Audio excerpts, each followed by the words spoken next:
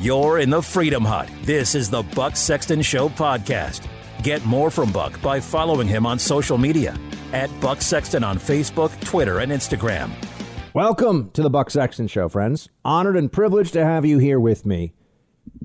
There are only a few names that you can think of from American history that we are all supposed to, that we all have some degree of reverence for, right? That we're supposed to believe, no matter who you are, where you come from in this country, you're supposed to think, well, that's a great man. There are only a few names where that is the case.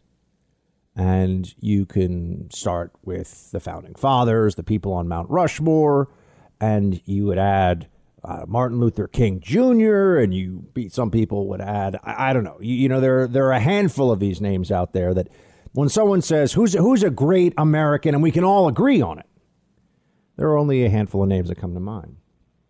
And for a lot of people, they were at least under the impression until recently that Abraham Lincoln was one of them.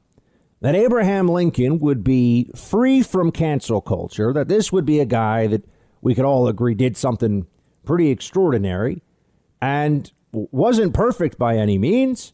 But at the end of the day, he was on the right side and was the commander in chief of a military that ended slavery in the United States. And that's a pretty remarkable thing. So we tend to give him a lot of plaudits for this. And as we know, he was assassinated afterwards for it. But Abraham Lincoln would be one of those names where you'd say, well, the greatness of what he accomplished with the ending of slavery, the greatness that he accomplished with all of this, wouldn't that then make him at least somewhat immune to these efforts to destroy historical figures based upon some perception of what they should be that's constantly changing and very new to our current moment? But then I bring you the modern American lib, the left, the Democrats, and their wokeness, their psychological disorder known as wokeness. And we have yet another example of just how far that will go. You have Abraham Lincoln as a name that a San Francisco high school board, or some kind of a committee that's looking to rename schools, and it's in San Fran, and they want to get rid of Abraham Lincoln's name from a school because he was, I believe the quote is, insufficiently committed to Black Lives Mattering, or to the matter of Black lives. Now, for the man that ordered hundreds of thousands of Americans to their deaths or to extreme pain, mutilation, being wounded on the battlefield to end slavery, to say that he was insufficiently committed to Black Lives Mattering would seem to be the height of insanity. And it is. But there's a reason behind all of this. So we need to start examining what's really going on in this country. Because we're at this point where we're told that the Democrats are calling for unity, that Joe Biden and his would-be cabinet, they're saying unify. And as we know, unify really means bend the knee to me. Do what I say, and we'll call it unity. But while they're calling for this, we also see time and again, they don't particularly have any sense of unity to America as we know it. There's something very different going on. And it usually is incremental that this happens. They start with something where we say, OK, fine, and this is why when there was that whole dust up about Confederate generals, I was saying, look, I'm not somebody that is going to carry any water for the keep up some of these Confederate generals statue side of this brief. It's, it's a community decision, a community standard. But understand this, they're coming for the founding fathers next. In fact, Donald Trump said at the time, well, what about Jefferson and what about Washington? Are they going to tear down those statues? There is here in New York City. I've seen this on many nights because I go for walks sometimes right near what is known as Columbus Circle, named for Christopher Columbus. It's a very large, very prominent statue of Christopher Columbus. There is an army of NYPD officers that are deployed in a huge circle with barricades, and they've got all kinds of additional ESU and vehicles deployed. It's crazy. And I've asked the cops, I've said, is this really because you guys are worried that one night the radical left is just going to show up and destroy this statue of Christopher Columbus? And they said, yes, absolutely. That is why we are deployed here. And this is in one of the ritzier parts of New York City. It's outside the Time Warner Center. So even de Blasio realizes this would get some attention. But they say that Columbus was a genocidal, essentially a genocidal maniac who was engaged in the exploitation of humanity and so on and so forth. They don't care that we celebrate Columbus for discovering the new world for Europe and the rest of the world. They don't care about that. That's not enough. And as we see with Abraham Lincoln, it's not enough that he was the commander in chief and the president who led us into war, a war that did end slavery in this country, and that he called for the freeing of the slaves during that war. What's really happening here? There is an essay that I came across. I've never even heard of this publication before, and I haven't heard of this author before, but I thought this essay was extraordinary. And I read constantly the commentary all over the web, and I'm always looking to see who's worth reading, because most of it, 90% of what's published on the internet, even by so-called conservatives or whatever, is really, it's repetitive. It's an echo chamber. It's just not worth spending much time on, at least for me, as someone who's reading this stuff all day long. This was really good. It was at unheard.com, and the author is Matthew Crawford, who is a fellow at the Institute for Advanced Studies in Culture at the University of Virginia. The title is How Race Politics Liberated the Elites. And this is absolutely top-notch analysis. It's phenomenal, really. It's a really, really strong piece. And here, let me give you some of what we're talking about here. And why this, I think, defines our current moment for the Democrat Party and for the left. The idea of a common good, this is a quote from the piece, has given way to a partition of citizens along the lines of a moral hierarchy.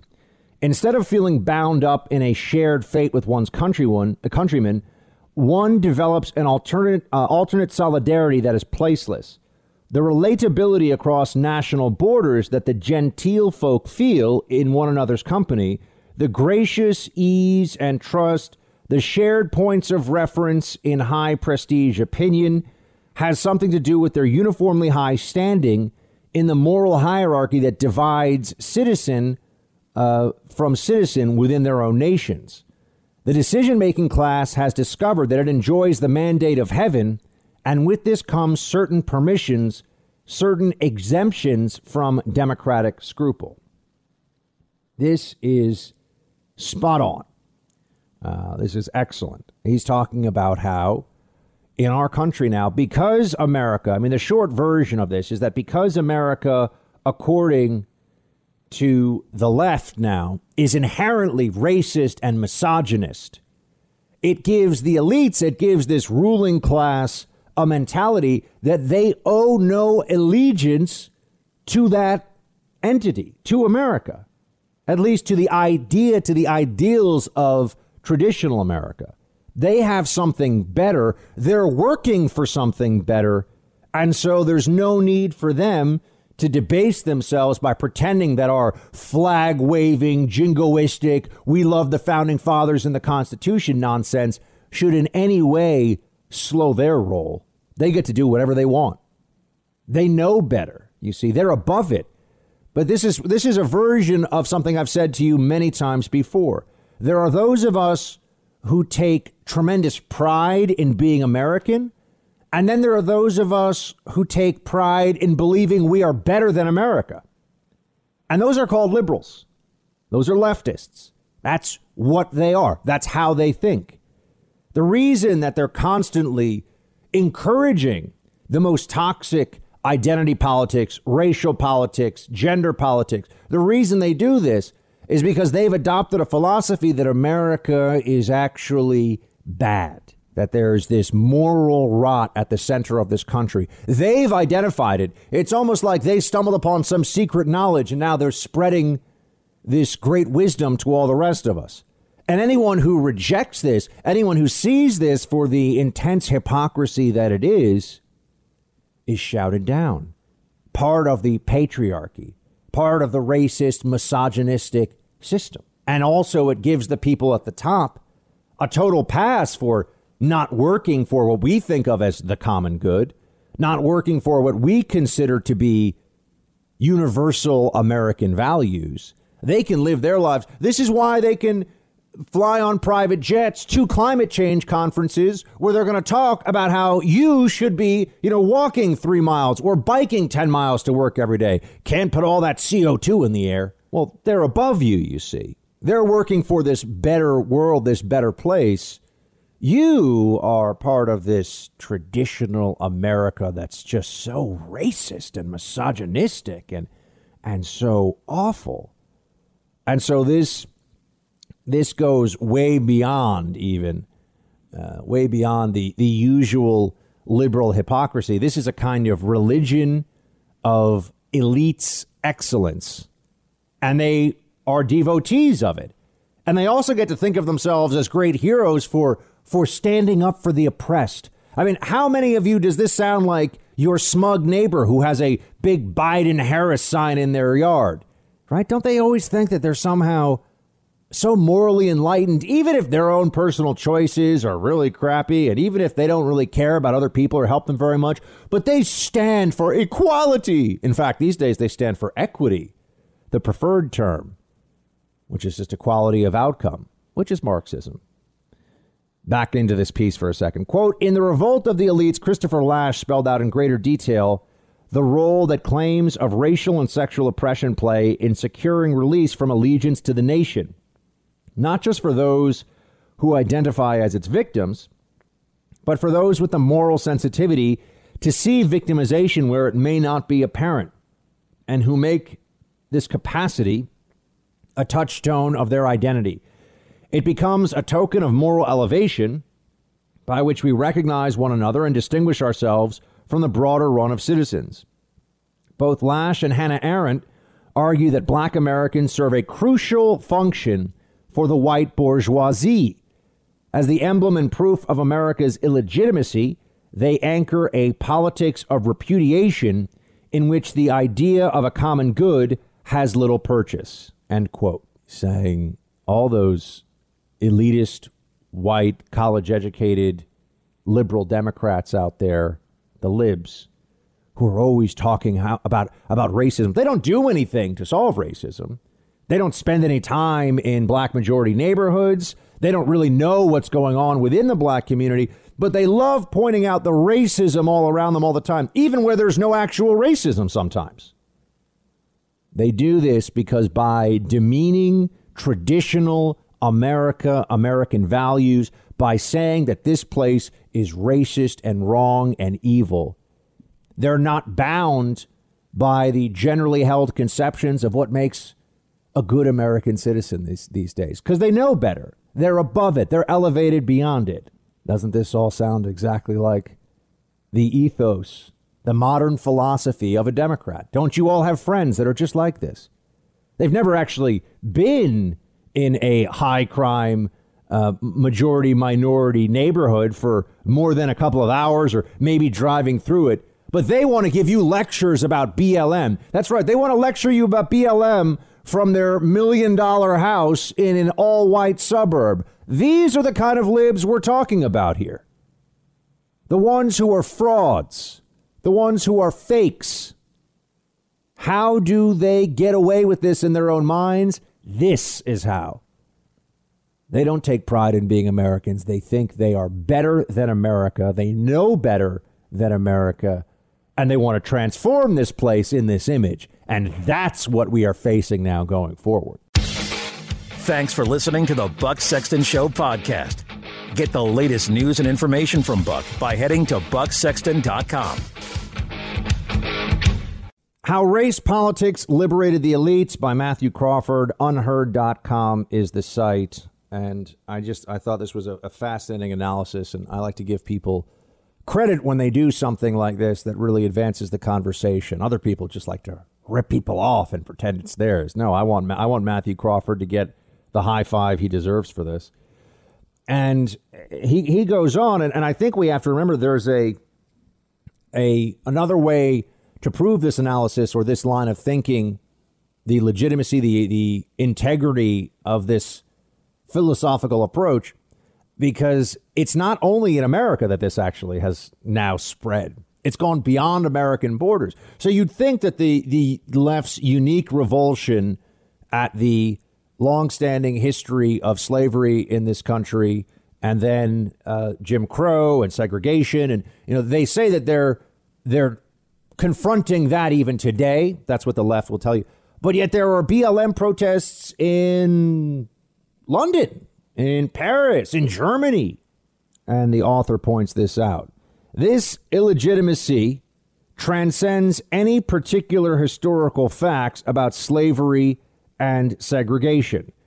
It indeed transcends America, as one can surmise, by the ease with which American grievance politics have been exported throughout the Western world. In this, we sometimes see the use of historical American references that have been weirdly transposed, as when a house once lived in by Rosa Parks was relocated from Detroit to Berlin, the financial seat of the European Union. Under the empire of Christendom, the market for material relics from the Passion of the Christ was similarly global. They left the Holy Land and ended up in various seats of earthly power. Most recently, the transatlantic festival of George Floyd attests to the fact that it isn't simply America that stands accused. The social order is corrupt then. The labor movement once had an alternative order to offer in its stead, drawing on the socialist tradition. It was one that included African Americans, not as African Americans, but as workers. And this movement was fairly successful. What happened then? The prominence of the term repressed in the 1960s is significant and marks a shift into a new terrain of psychologized politics. The object of attack for the new left was no longer laissez-faire capitalism, but society. The Freudian superego, more or less, with its insistence on standards of behavior that are binding on all. Society is to be taken as inherently oppressive and discredited in the name of liberation. Effectively, America is so oppressive, racist, evil, gender discriminatory. It's such a bad place that the left can completely rewrite the rules of what we should be trying to achieve in this country. And on a personal level, they feel no particular allegiance to traditional America, and they feel like their actions are always justified because they're working for this greater idealized future. Isn't this every lib you know? Isn't this every smug Biden voter you've come across in the last year or so? I'm sure there are some exceptions, but I'm betting it's most of them. Just to finish this up, quote, if the ideal of a demoralized public sphere was a signature aspiration of liberal secularism, it seems we have entered a post-secular age. Populism happened because it became widely noticed that we have transitioned from a liberal society to something that more closely resembles a corrupt theocracy, end quote. Yeah, this is the religion of the elites we are talking about. You're in the Freedom Hut. This is the Buck Sexton Show podcast. For more Buck, head to bucksexton.com. And remember to subscribe to the podcast. I've been saying for 4 years now that it's a certainty that Barack Obama, when he was president, knew that his administration on the way out was running essentially a spying and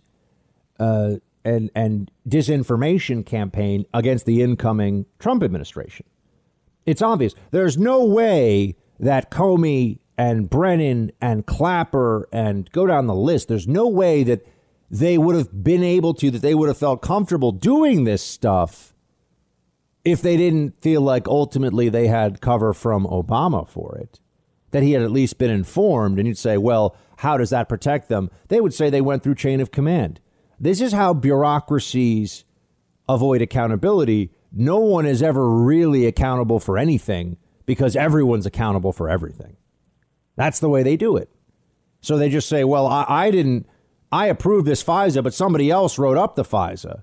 well, I wrote up the FISA, but somebody else provided the raw material, the raw information I used for the FISA. Well, I approved it, but somebody else was supposed to review it, right? So no one ever really gets nailed, but they all know what they're doing, right? They're all part of what is almost like a federal government racketeering operation. You know, that's what you see happening here. They're all a part of it. You want to bring like a RICO charge against them because it's a multi-layered conspiracy. And that is exactly what Russia collusion was. And I understand right now there's frustration because the Durham probe has not resulted in even a report. And I knew it wasn't going to happen on a timeline for the election because ultimately guys like Durham, guys like Bill Barr, they understand the politics involved here, and for their own reasons, for their own ethical choices and decisions, they will not bend the rules to be more political. They won't do it. They also maybe won't allow the other side to get away with doing it, but they themselves will not bend the rules in order to score political points. So they weren't going to accelerate the Durham probe. That's what I'm telling you. But now it's been designated as a special counsel. Now, as we know, the Democrats will just say, oh, who cares? We'll get rid of that as soon as there's a Biden presidency. It will be more difficult, though, and it will give us something to work with and perhaps even escalate to where the Republicans are talking about impeachment. And I'm just going to say this. I believe in using all the tactics and all the stratagems that the left engaged in against Trump. I think that we should hold them to their standards going forward, which means the bar for a Joe Biden presidency, for impeachment, for special counsel, it's very low, very low. They told us that phone call that Trump had with his Ukrainian counterpart, if that can get you impeached, Joe Biden better watch his step the moment the Republicans take back the House majority.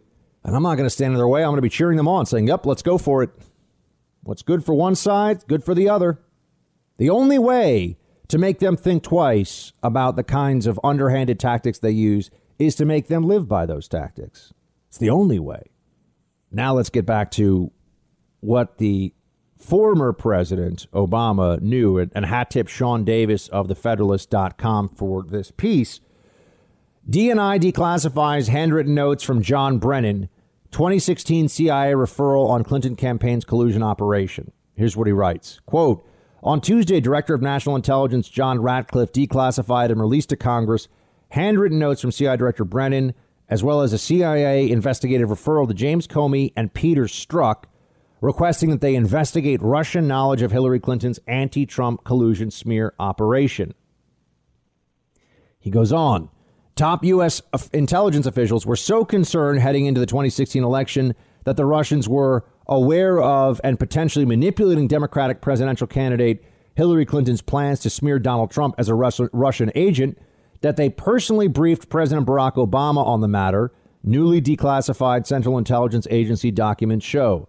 CIA officials also requested that the FBI investigate Russian knowledge of the Clinton campaign's collusion smear operation. Newly declassified handwritten notes from the former CIA Director John Brennan show the U.S. intelligence community knew in 2016 that Russian intelligence was actively monitoring and potentially injecting disinformation into Clinton's anti-Trump collusion narrative. The intelligence concerning Russia's knowledge of Clinton campaign plans was so concerning to Brennan and other national security officials that they personally informed Obama of the matter in the Oval Office in the summer of 2016. These are handwritten notes from CIA Director Brennan. So they were telling the president then, Barack Obama, they were telling him, yeah, there's Russian disinformation stuff going on here. We got real concerns about this, but, maybe we could also use this. Maybe we run with this. See, that's what the decision was. This would be something like if a person came in and said, I know that John, my neighbor, assassinated, not John Wilkes Booth, obviously. John, my neighbor, assassinated Abraham Lincoln. I mean, you could walk into a police station and, there's no statute of limitations on murder. So, they would usually say, OK, a normal reaction would be, let's take this person for psychological evaluation, or maybe you just ignore them and say, get out of here, buddy. But not always the case that people will act ethically when they're presented with information that a normal analysis would tell them is absurd. And so it also provides an opportunity for the unscrupulous. They can use that as the basis for an investigation. That's exactly what they did in Russiagate. All this stuff was being said, all these rumors, they had no real evidence at all. And there was Russian disinformation out there. And they figured, well, what if we just rely on the Russian disinformation and pretend that we believe it? And maybe we do a little bit, but not really, but maybe. And then we start monitoring, investigating, spying on the Trump campaign. Right? This would be like your neighbor John all of a sudden has police officers banging on his door saying, we have a report that you assassinated Abraham Lincoln. They could do that. Right. I mean, they could say that. I mean, maybe in that case, the case was never opened. It's not their jurisdiction. But you get what I'm saying. Right. I mean, they could come to you. And if you were accused of a murder in California when you were actually in Omaha, Nebraska, and the police knew that, they could still continue the investigation of you. They could still say, well, it's not totally proven yet. But we rely at some level on good faith operations from people who have this kind of power. If you're willing to abuse good faith, you can find a justification to investigate anyone you want for anything you want. And that's exactly what Obama and all the clowns around him did. Now we know. Obama knew about this, and Obama never spoke out. He would have known that there was Russian disinformation, that the Russians were actively trying to lie about Trump to get this whole story of stealing the election and Trump working with the Russians. He would have known that it was all out there. Did he ever speak out about this? Obama, right? The great patriot, the guy who loves the country so much. I mean, if you read the reviews of his most recent autobiography, because I think he's got 4 now, at least 3. You read the reviews. I've never seen such sycophantic rantings from people who at least ostensibly make a living from telling people important truths that they may not want to hear in the media, right? They don't really make a living doing that, but that is what they say. They love Obama in a way they've never loved any politician. The Democrats and the mainstream Democrat Party and its elites and intelligentsia think that Barack Obama is really above human. Not quite a god, but not quite a human being either. He's something even more special than that. And they were never going to push him on, why didn't you, out of love for your country, come forward and say, hey, guys, this stuff about Trump being a Russian traitor, it's really not true. There's a lot of other reasons that we as Democrats don't like this guy, but that's not one. No, of course not. He was silent about it. Pretend that he didn't know anything about it. No. It's just the intelligence community, man. There's no politics here. It's just the IC doing what they do. That's what they tell us. That's what they claim. It's all a lie. We are heading into this period in American politics where I think they hope, the left and the Democrats hope, that they can bend us to their will about what we even remember. That the brainwashing will extend well beyond their most ardent supporters to people who are just trying to keep up with what's going on, and they are overwhelmed by the propaganda machine. So let me just tell you right now, let's get this for our purposes on the record so we can remember this. Barack Obama knew about the Russia collusion smear against Trump, almost certainly ordered it to escalate. He definitely knew about it, and he did nothing to stop it as completely unethical, political assassin Democrats went after the Trump administration with this lie for years. It is the worst political scandal of my lifetime. It's a disgrace. And all this stuff about respect our democracy and give up Trump and all this other stuff is coming from people who do not give a crap about the ideals or the rules or the aspirations enshrined in the Constitution and in the history of this republic. They could care less about any of that. The raw exercise of power, me, I want mine, I'm right, I'm a lib, you be quiet, the media agrees with me. That is how they view all of this. So get ready for that going forward. Don't expect any good faith operations from their side, they feel like they largely got away with this, which means they'll try similar stuff in the future. And the only way that we can push back is by shouting the truth in their faces and refusing to bend when they try to coerce us with even more lies. You're in the Freedom Hut. This is the Buck Sexton Show podcast. Get more from Buck by following him on social media at Buck Sexton on Facebook, Twitter, and Instagram. As we've been talking here, it's hardly a profile in courage for McConnell to come out and say this now. His delay has had a real-world impact and been physically dangerous for some people around the country, which we'll talk about over the course of this broadcast. What? What's CNN? What kind of craziness is CNN saying now? It's been physically dangerous what's going on. It's physically dangerous to people for McConnell to that. No, it's not. The guy hadn't been declared the president by the Electoral College. That's when he's the president-elect. You know, what's next? The media's going to say, you have to declare the winner of the presidency before the actual election happens. Look at the polls, man. Look at the polls. Well, that's not how it works, is it? As we know, you better not trust those polls. Just remember this. Look at just a series of issues from recent times.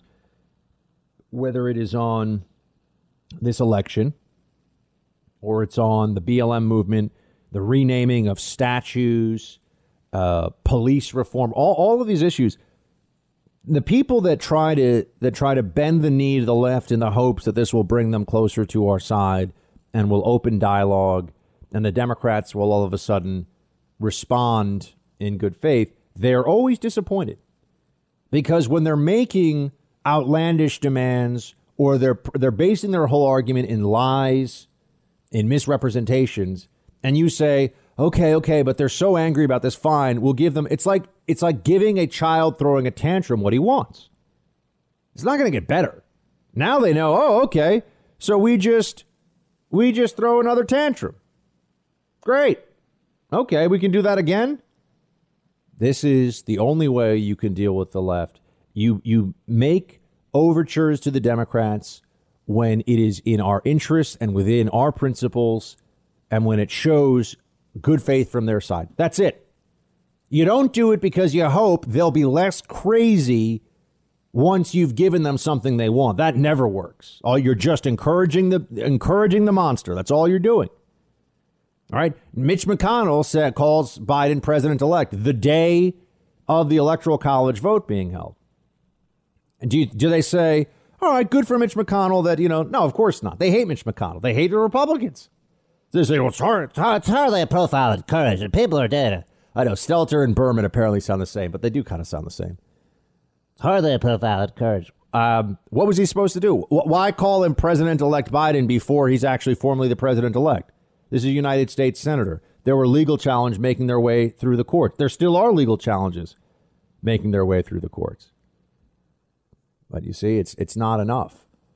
They tell you right now, admit that just say Biden's the president and tell us that there was no fraud.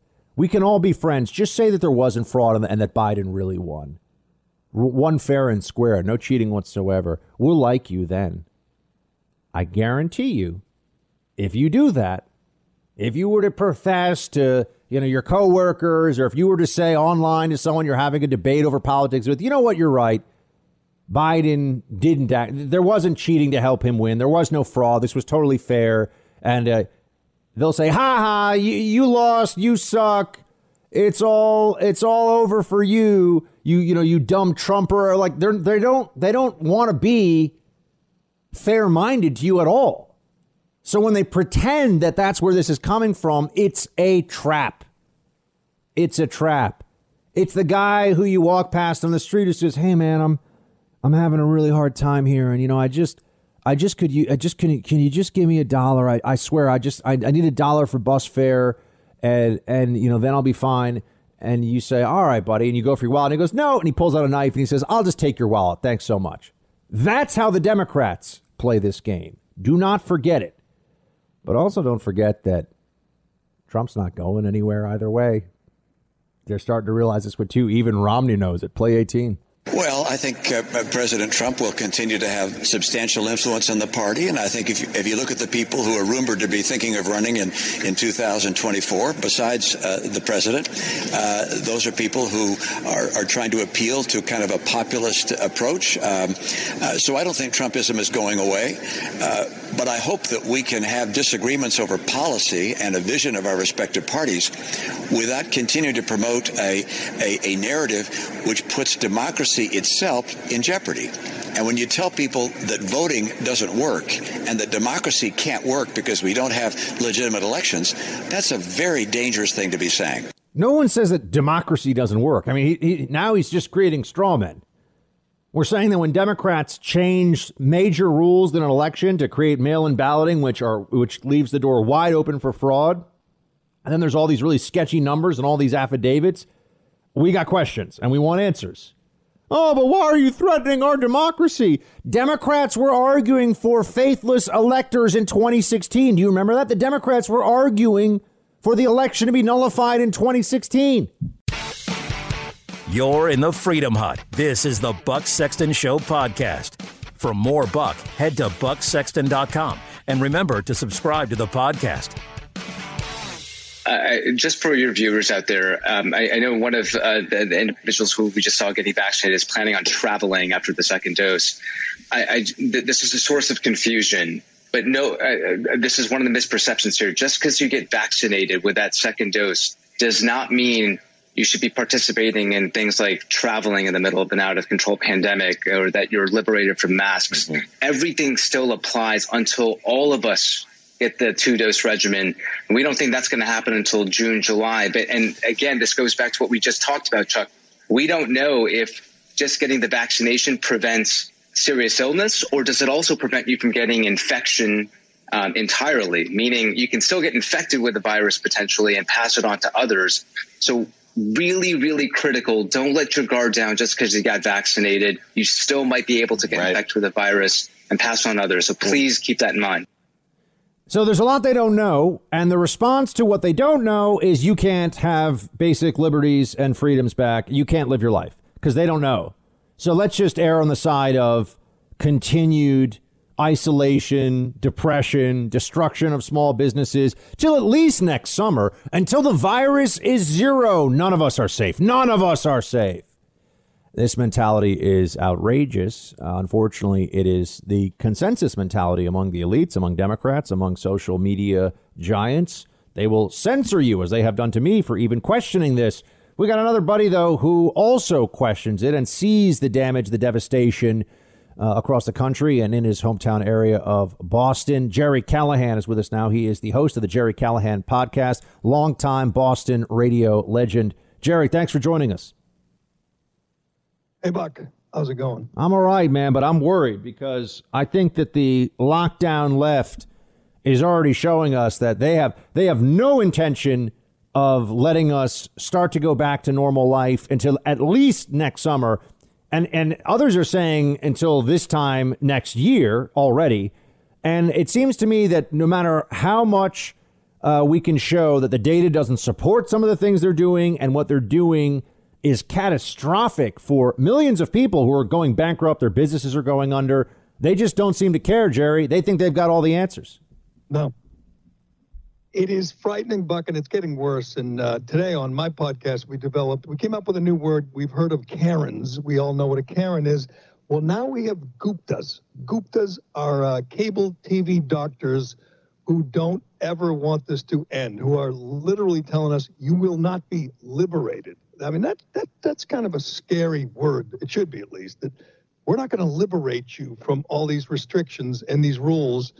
And you're going to have to continue wearing a mask, and you're going to have to stay out of restaurants and bars and don't travel. I mean, he literally says you're not going to be able to travel even after you get the vaccine. Well, what is the point of the vaccine? It's bizarre. And I think you and I have agreed on this for a while now, that they're never going to let this go. They're going to continue to try to keep us under their control forever. Well, that's where I wanted to go next, because I think that we should establish a kind of philosophical understanding right now of what we're actually facing here, because let's just say, for example, that we were to listen to everything that these various blue check MDs who go on the different cable channels, the Dr. Fauci, who I honestly think is a disaster, and just, I don't know if he's not that bright. I don't know what his problem is. His judgment is horrible. I think it's more that he's a coward, actually, than he's dumb.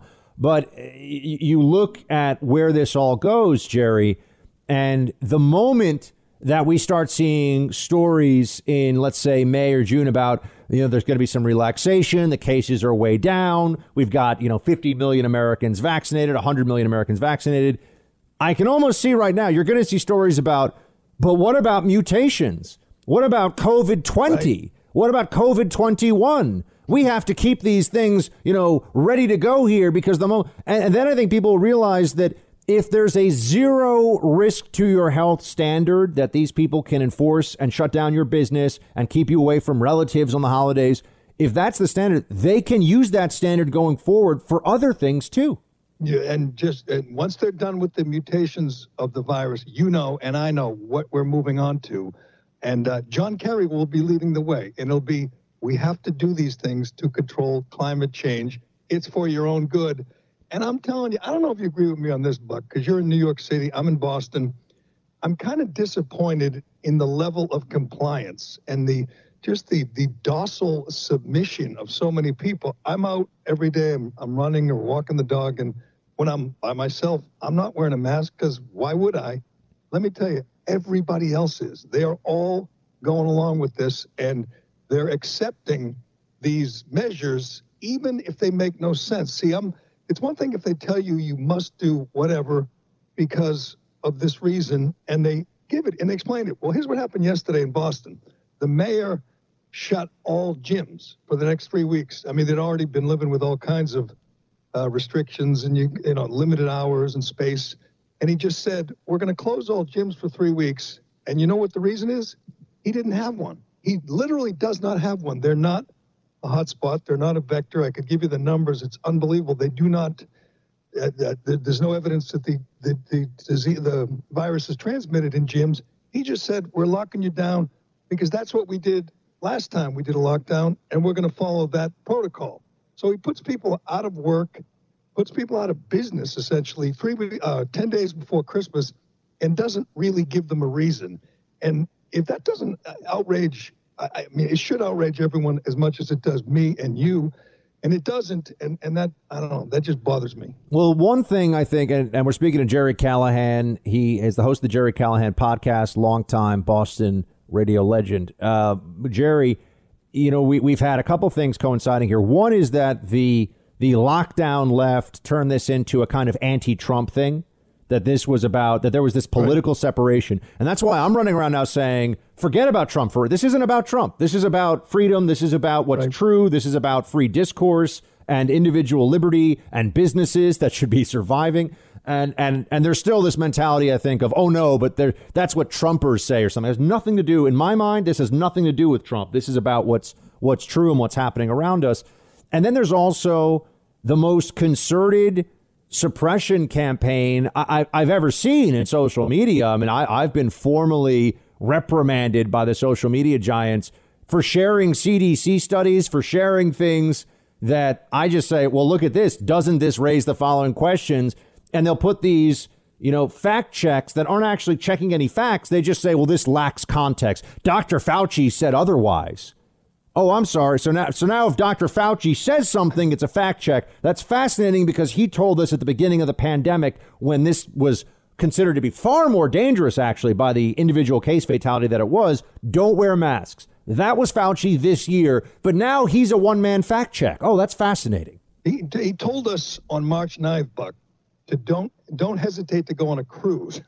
Dr. Fauci told us to go ahead, go on a cruise, have fun. And by the way, go on Tinder and find love if that's what you're looking for. Dr. Fauci gave you his blessing, and we know he's been wrong about everything, and yet you can't challenge him. It is bizarre, and to me, it flies in the face of what we see every day on the streets. I'm walking around, you're walking around, you're seeing these restaurants and businesses and gyms just closed up, boarded up, gone forever. So you try to point out this real ancillary effects here, this real collateral damage. And it's like, yeah, but, it's a virus. Or, people, they give you the number, 3,000 dead. And you say, but do you know how many people are unemployed or on drugs or alcohol or their business is destroyed? And it's almost irrelevant. They don't want to hear it. They just say, yeah, but the virus. It's like the only thing that matters when your eyeballs tell you that there's a lot of other things going on that just are really, really bad for society as a whole. What are you seeing in Boston about this? Because in New York, we've had a couple of people, and in New Jersey, too. In New Jersey, there's Atlas Gym. They've been telling everyone they got a $1.2 million and counting fines from the city, from the state of New Jersey.